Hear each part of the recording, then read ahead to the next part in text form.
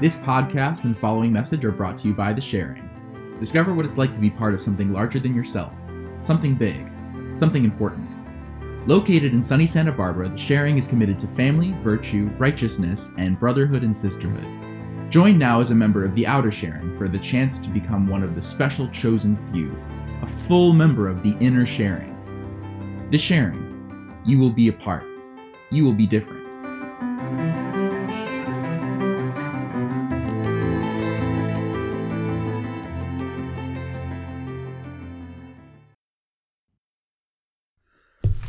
Shall I pull up the passage that we were talking about? Well, don't we first need to say... And we're back! Welcome. Hello. Those of you hi, who stayed. we're back. Cool. Welcome to episode 5B. 5B. I wonder if people are, thinking of it as an A-side and a B-side, you know? Have people heard of A-sides and B-sides anymore? Yeah, I mean, everybody's hipster now. That's true, yeah, I guess all So the it's hipsters fine. have heard of it. But we can just call it the spoiler zone. Thanks. Okay. Meanwhile, do we want to go back to talking about Stony-Faced Jake? I mean, we certainly can. I don't know how much, how fruitful that will be, but... Jake was looking pretty stony-faced, which is how he looks when he's not sure if something will work. Does he continue to look stony-faced when he's not sure whether something will work? That's actually in the a rest good of the question. Series? I don't know if we will know. I think so, because I think in the rest of the series, there's a lot of the Jake books are about him struggling with being a leader and presenting himself as a leader. Does that make sense? So you think, yes, he continues to be stony-faced? Yeah, I think he continues to look stoic. Or try to look stoic. Yeah, he seems like a stoic guy. Yeah. I don't know if that changes his face from stony face. Maybe it's more of a chipper stony face, you know what I'm saying? Oh, I don't think he gets more chipper. Well, because I think of stony face as more gloomy, so maybe he tries to... All right, not chipper, but... Closer to neutral. Closer to neutral, yeah. Just showing no emotion. Yeah, exactly. Which, by the way, is how I think of the term stony face. Okay. But it sounds like we have different kind of internal... The dictionary definition. Okay. No, it's showing no emotion, gloomy. So, we're both right. Okay. So I guess showing only the emotion of whatever. Yeah, it's Webster, fine. I've had it. I think it was Google. Yeah. Okay, anyway. Do you think that Marco continues to know Jake well enough as the series progresses to be able to say, oh, Jake did this face, which means that he was feeling this way? Or do you think that their relationship changes? That's a good question. I think, to answer the first question, yes. But I think it changes from a more of a, I know what my best friend is always feeling, to oh, I've seen him do his leader thing so many times. I know now, I know what it means. Yeah. Does that make sense? Yeah. So it sounds like you're saying that this sentence could still come from Marco, even in book 48 or whatever. Yeah, but it would come from a different place. Yeah. A different Marco and a different Jake. Ooh. I mean, it's cliched, but I had to go there. Wow, we get so deep in the spoiler zone. Oh. We're so deep. All right. So I'm just gonna start from the beginning of the book. All right. So let's do it. In that opening scene when Marco, there's that line where Marco gets hit with a knife and he's like, "Oh, it almost hurt," haha, and nothing can touch the Animorphs. Mm-hmm. Is kind of the theme. I feel like that keeps happening in the opening scenes that we've been seeing. They just win. There's no... It's not hard, Yeah. I mean, I think I mentioned that, the opening scenes remind me of what the series would be if there were no Yeerk invasion, and if this was just teens with animal powers fight crime. Oh, yeah. That's true. So I kind of like that I like that it's a deeper story than that. Yeah, well, because I was just thinking, it's so easy for him to deter those punks at the beginning of the book. Yeah. But then, in 20 books, they're not going to be deterring punks in the opening scene of every book. You know what I mean? Yeah. They're going to be doing more. I think, aren't there scenes that open on, crazy aren't there books that open on crazy battle scenes with Hork-Bajir and stuff? Yeah, yeah. So it gets a little bit darker even in those, Yeah, like, that's true. slice of life scenes. Yeah. I think that's 41. That opens like that, and then Cassie rips out the throat of Hork-Bajir. yeah. That's an opening scene, that's isn't it? I think that's 18, the one where she leaves. Yeah. I think that's But the opening that scene. is an opening scene, Yes, right? yes, you're She rips out absolutely the right. throat of a Hork-Bajir, and that is so different from Marco morphing gorilla, scaring a bunch of punks who almost hurt him with a knife, Yeah. and then saving an old man who just, like, shakily points a gun at him and nothing happens. Yeah, You know what I mean? Who points the gun for comic relief, basically. Yeah, exactly. Right. You're just imagining, like, this frail person, like, with wobbly knees. That's so different. Yeah. Anyway. I think that's a great point. So that's cool. I'm excited to see that change. Oh. So we talked about this a little bit. Marco's description of the characters. Mm-hmm. He describes Rachel as totally insane, and he says a few other things about how she loves fighting and is trigger happy or whatever. I don't think he uses that word, but you get it. Which I thought was interesting this early. Like, we're still so close to the beginning of the series, and she hasn't really gone through, especially at the beginning of this book, she hasn't really gone through the transformation to crazy Rachel. Yeah. But Marco still sees her as crazy Rachel, which I could see as being one of two things. Either, wow, he thinks she's insane now, just wait until, and maybe she is relative to what he's used to, but wait until later in the series when she gets really insane.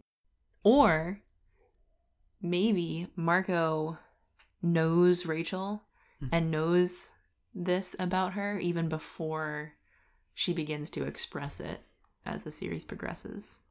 I see what you're saying. Yeah. Yeah. I was also thinking that it could be he's just more candid with his language. Maybe the other Animorphs will realize that Rachel has this wilder nature to her, but then not come right out and call her totally insane. Yeah, but I also just think not more candid, but like more expressive. Right, he's just saying what other people wouldn't say. I think that's probably true, but also she hasn't really gotten insane yet. You know, No. She told them not to go into Chapman's house in this book. Yeah, and actually last episode, our close reading, one of the things that we brought up was how she was being not insane. Yeah, she was like talking about how much a dolphin weighs and stuff. Yeah, well, yeah. But, and I guess in this book, we see her being like, let's charge the Yeerks, you know? So maybe this is like a real change between the book. Well, I felt like a big transformative moment for her was morphing Ant. Because before she morphs Ant, she's like, no, we shouldn't jeopardize Melissa's safety. Like, and then she morphs Ant. She gets out. She starts crushing ants. Yeah. She's like, yeah, let's charge the Yeerks. Like, let's fight to the death. Let's do it. Yeah. That is an interesting reading, and especially because it's not her book. You know what I'm saying? Yeah. And, sorry, I forgot to even mention, the whole reason that came into my mind as an idea when reading this was because she friggin' attacks Jessica. I think you can curse on the show, by the way. Well, I mean, I don't really curse that much in real life. Yeah, okay. But she just, like, goes to town on Jessica. You know what I mean? Yeah. Because she's so traumatized by the ants. That's true. So I was like, we're seeing crazy Rachel now. Before it was smart, you know. Smart, brave Rachel. Yeah. Now it's like insanely brave. Yeah. Anyway, so that was just a thought. I like that we're doing a read through so that we can consistently track on these character changes as just saying, oh, in the beginning she's like this and in the end she's like this. You know what I'm saying? So maybe we should watch to see how she changes. Because that's something that I'm definitely paying more attention to now than I was the first time I was reading the books. Anyway, we'll see. Also, oh yeah, again, we kind of talked about how this changes throughout this book, but the, like, axe as a warrior act totally changes later. And I didn't even realize how formal he was at the beginning until I reread this. Yeah. Because he doesn't even talk like a kid. Yeah. Yes. I agree. And I think one moment that kind of illustrates that is when he's exhibiting his bravado, and then Marco's like, well, how many Hork-Bajir have you ever fought? Mm-hmm. And then he's kind of deflated. Yeah. Yeah, I think that deflation happens over the course of this book's. Right, and then he deflates, and then he's back to normal. But right now we're seeing the bravado, which isn't there, later in 20 books or whatever. Yeah, because it becomes more human. Right, because in this book he just seems very alien. Yeah, he's E.T. He's just going to go home at the end of this. Yeah. They'll just win the thing. They'll complete the mission, and he'll go home. He'll go home. And so he's an alien right now. The mission is to get him to go home. He'll go home. But in 10 books, it's like, oh, he's another kid. He's like he's super weird kid. Yeah. Well, yeah, when he morphs human. Yeah. He definitely has some integrating to do. Right. I'm not even talking about him becoming more human. I'm just talking about him reading as a young character. Oh, okay. Do you know what I'm saying? Yeah. I know what you're saying. I don't know. I don't think I remember the exact prose of the books. Yeah. Enough to say whether that's happening, but I'm really interested to see if that will happen. I think that's something we can look for. I'm mainly thinking that this will change once we get an Axe book. Yeah. Because then it'll be like, oh, I miss my family, I miss my brother. Which is in 3 books. They used to tell me what to do. Uncertainty, basically, which we don't see that much in this book. But maybe that's just, because he hasn't narrated yet. So yeah, it will be interesting to see how that changes. I wanted to talk about... Oh, yeah. So I have one question. This isn't particularly a spoiler, but I didn't bring it up. After that ant scene, Marco says, lots of people think only humans fight wars, that only humans are murderous. So I was wondering, is that a rhetorical device? If so, I really like it, and I want to know what it's called. Where you have a full stop, and then you say what is it, dependent clause? Another dependent clause has its own ungrammatical sentence. Is that a rhetorical device? That's not a spoiler, you're right. I know, I just neglected to bring it up. And if so, I'm wondering what it's called, and if you would know. I guess maybe our listeners... Yeah, maybe our listeners can write in. Don't say it like that. They're out there. I dare you to write in. If you are listening to this podcast and your name is not Andrew. Or if your name is Andrew, maybe but you're not this Andrew. Maybe we need a Z-space transponder so we can actually reach some listeners. Wow, that would be such a great segue into my next point, except we're not done discussing this point yet. Okay, we can be done if we don't know what it's called. I think that it is a device. I don't know if there's a more specific name for that device than just repetition or something, Yeah, I mean, well, it's not like... I know it's more specific than repetition. Yeah. I know. I mean, and it's not technically repeating a part of the... Not repeating a part of the sentence. It's repeating a pattern. Because the dependent, that second sentence follows the same pattern as the end of the first sentence. Right? Yeah. Even though it's not the same words. I do not have extensive grammatical training, although, as a side note, we can cut this out, but I did skip through the material that we learned in 7th grade for grammar, because I already knew it all. Oh. So they just gave me the, That was your undoing. They put me in the, advanced. No, it's because I passed their placement test, but I only passed it because I was guessing. So then I just never learned real grammar. Anyway. These are smarty pants over here. Well, fake it till you make it. That's right. I was also 12. So I don't know what that means. But, okay. I mean, Marco clearly knows and utilizes this rhetorical device, and he's 12. Okay, sorry, So say that thing you said again about the Z-space transponder so that I can segue. Okay, yes. If only we had a Z-space transponder to actually reach our listeners. Speaking of which, Z-space. So, we were talking about, I think the reason I noted that I wanted to talk about this was because we were talking about morphing and that whole theory of morphing.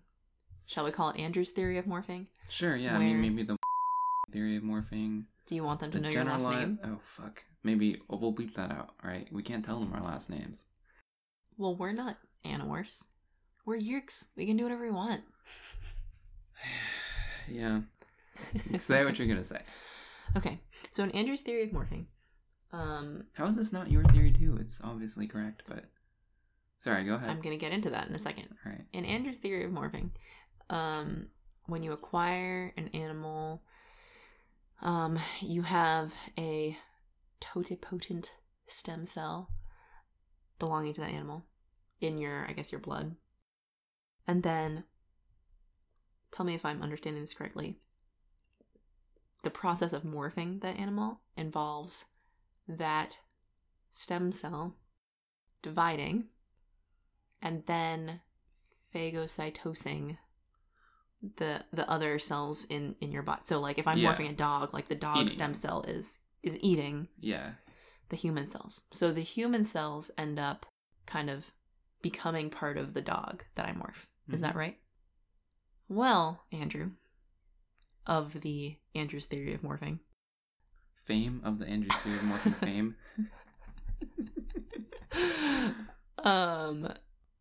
I thought that when you morph, all of your mass goes into Z space.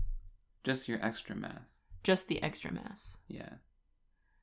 And then when you morph something really big, where does that extra mass come from? Z space. Although that's not canonical, but that's part of my theory of morphing. But the fact that your extra mass goes to Z space is canonical. Okay, so you just kind of take out a loan of atoms from Z space to compile the appropriate compounds to form a large body. Yep. Okay. And then it just works like that. Z space. Okay. All right. Are you down? Do you believe in I guess that's fine. I wish I knew more physics to, what's the word? To theorize. To disprove my theory? No, to theorize how the how transfer between Z space and our space happens. I guess, does it happen on the atom level? On the molecule level? On the subatomic particle level? I don't know. See, here we are going on a scientific tangent. Maybe the atom level, because although maybe it's just kind of magical. Maybe it's quarks. Quarks, yeah, quarks. Who even knows? Well, I guess are out of our depth that's here. the thing, is like, Any listener who actually knows about quarks, we're sorry. This is the beauty of it, though. Like, I bet Axe doesn't know. Yeah. You know? Which is why there's just no explanation of it in the books, because they're like, this is just how it works. I don't really know exactly how. He knows more than they do, but right. He just has like the pop science understanding of it. But you know what I mean, right? Yeah. Like he's the equivalent of 13 or whatever. Yeah. And he's like, well, I learned that it happens this way, but I don't know. He doesn't know the math. Yeah. And that makes sense that he wouldn't know the math. Like if Kay Applegate explained to us exactly how every particle was transferred in between Z space and R space, that wouldn't be realistic for those characters. Yeah. Plus the morphing technology is like cutting edge technology, you know? Right, exactly. Like probably not even your grown-up andalites could explain like how it works. Just like how I can explain how a microphone works. In great enough detail for someone to do a podcast about. Or I could say like, oh, well, my smartphone has a touch screen. It has to do with electricity from your fingers. That's all I know. I highlighted them going to Radio Shack and Axe is all smart. Oh, maybe that was just to talk about the Z-Space thing. Yeah. Oh, did you want to talk about how... I mean, I guess this could be another thing that we keep an eye on, but did you want to talk about the explanation of Z-Space in this book versus the explanation of Z-Space in other books? I don't think they really get into Z-Space that much in this book compared to other books. But they still give like a broad strokes description, you know. Later they go into like, oh, it's the tip of the cone, you know what I'm saying? The point of the cone. But here they're just like, oh, it's anti-reality. Which seems like Not zero space. Yeah, I know. Doesn't seems that like seem negative space. not right? Yeah. It says, the opposite of true space doesn't seem like zero space. That seems like negative space. Like minus space. Yeah. But, what the and heck also, do I know? Yeah, the tip My of a human cone understanding. seemed like a zero concept. Yeah. But the opposite of a cone I have no would be idea. like a negative cone. You know what I mean? So. Yeah. Interesting. Maybe she just changed her mind. That's what I'm thinking. It's like, yeah, I think she was like, oh, it's going to be this magical thing. No, forget that. It's actually this other thing. Yeah, I'll just describe it kind of vaguely enough that I can do what I want with it later. Well, no, and that's the beauty. She's like, I'll have them all be kids, so I don't need to actually get into the science. Yeah. But then they're doing all this crazy shit. I made a note to talk about self. Oh, yeah. Oh, with the hive mind. Did we want to do this? We can also not do this. I mean, all I was trying to say when we were talking about the ant thing was I did not find the narrative as gripping as I did the first time I read it. Yeah. And I understand on an intellectual level that they were saying, oh, it was so scary that they didn't have a self. Mm-hmm. But I wasn't, like, feeling it as much as I did the first time. Yeah. I mean, also, I think I mentioned this, but on some level you can't feel it, right? Well, so you can't feel what it's like to be dead, or...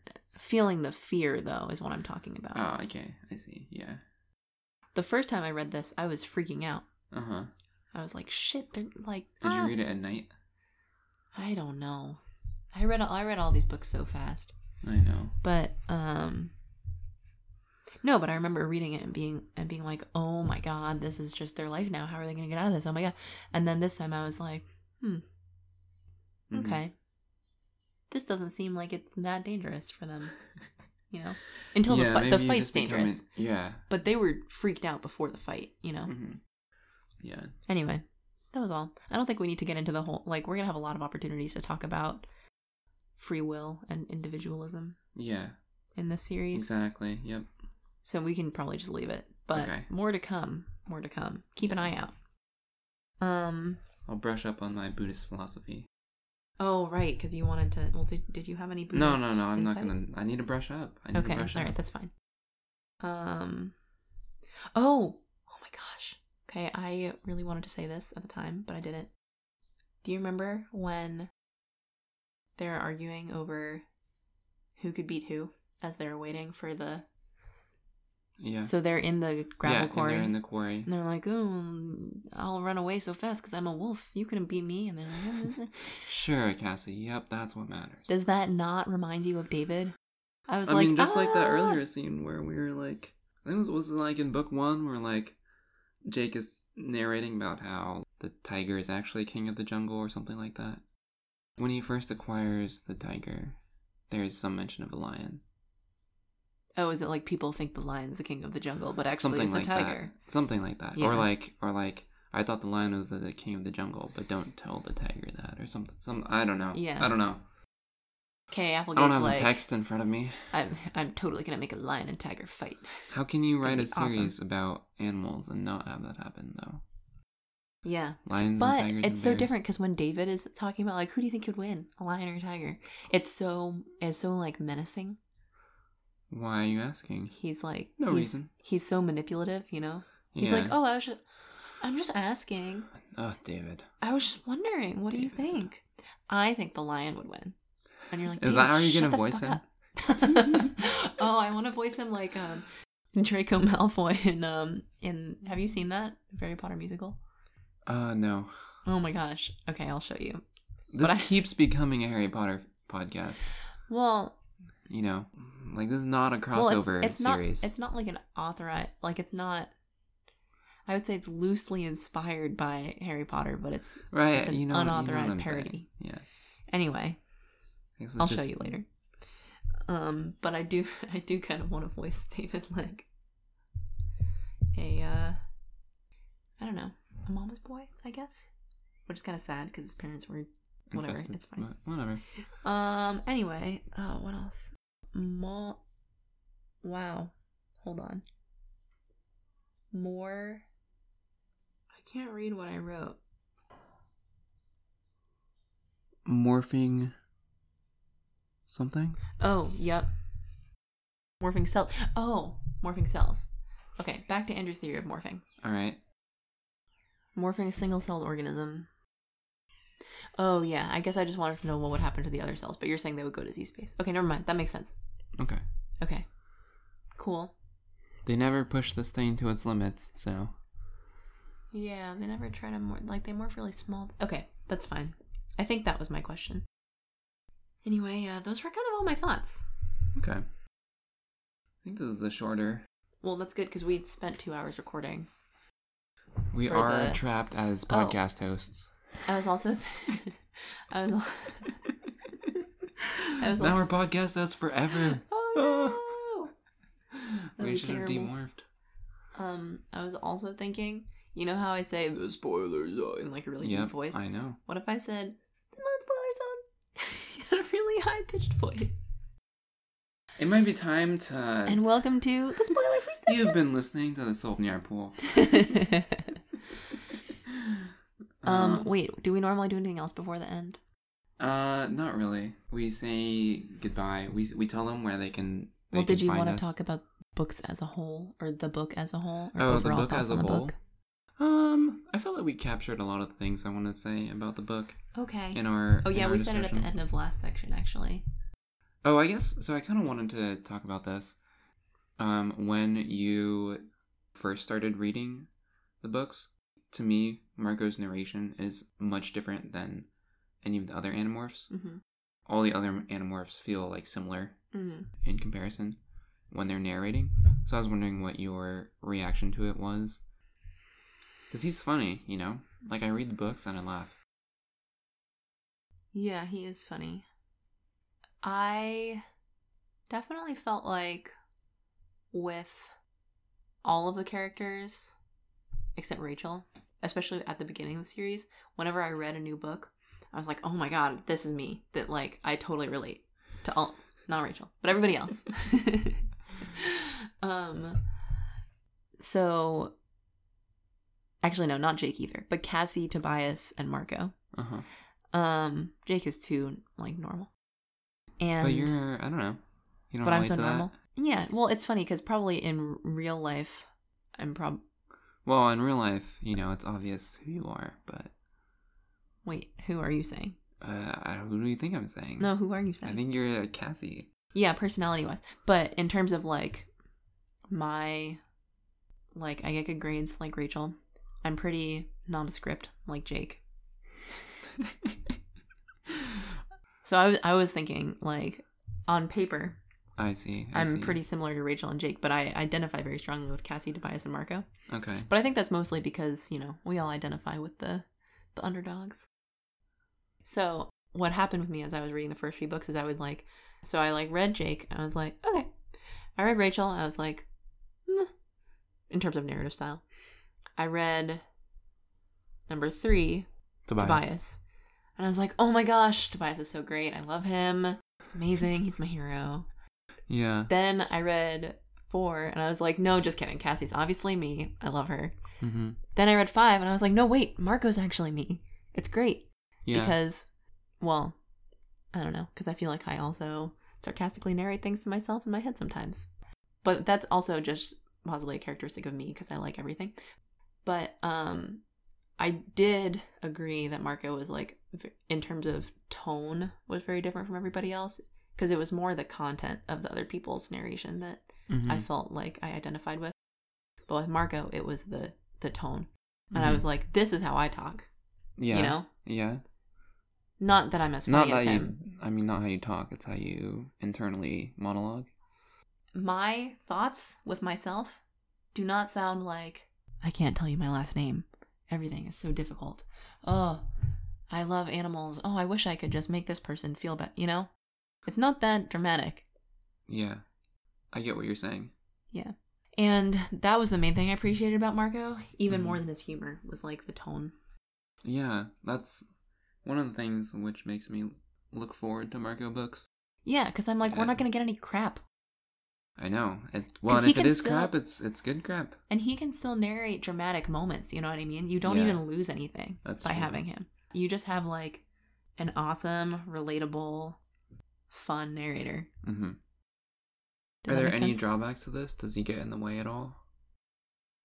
Do you think having like a... Well, sometimes I feel like...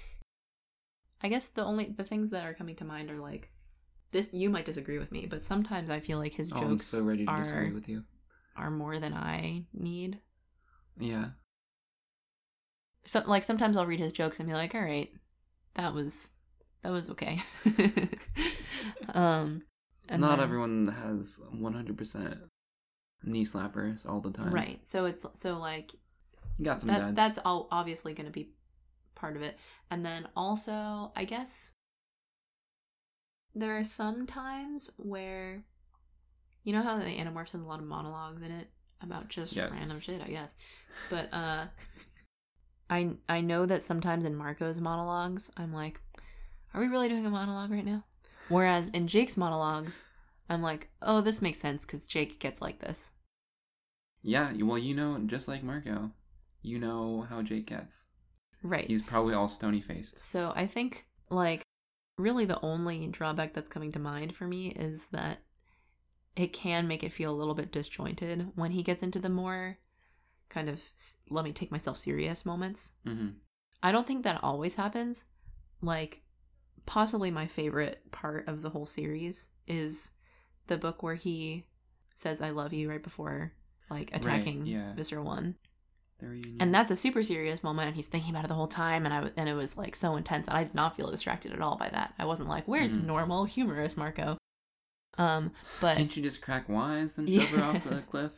Yeah, but so I don't think it always happens, but I think there are some moments where he goes into a serious monologue, and you're like, that doesn't feel quite right for him.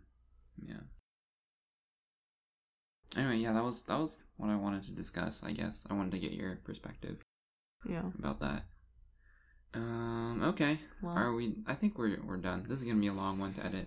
I know, I'm sorry. It's okay. Well, there's so much to say. Both of our fault. Yeah. Alright, so you can contact us at sulpniarpool@gmail.com. That's SULPNIAR pool@gmail.com. Or you can visit our website, sulpniarpool.com. We also have a Facebook page, sulpniarpool, and you can tweet at us also through @sulpniarpool. You can find our Tumblr and Reddit information on the website as well. And we also curate a Spotify playlist with all the songs that we've mentioned on the show so far, which has just grown by 2. So there you go. I'm Diana. I was Andrew. I've been Diana. So long for now. And until next time, may you enjoy all the Cinnabons that your heart desires. I can find that. Alright. Cap, cap, cap.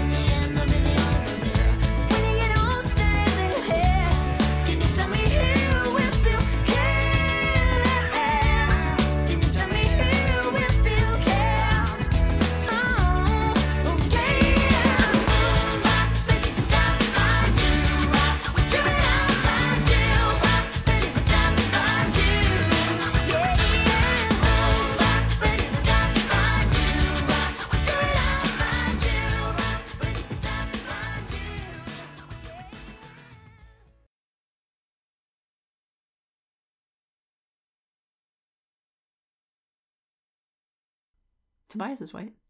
Tobias is a hawk, was my thought. But yeah, you know what I'm saying, right? The ultimate minority. They're like the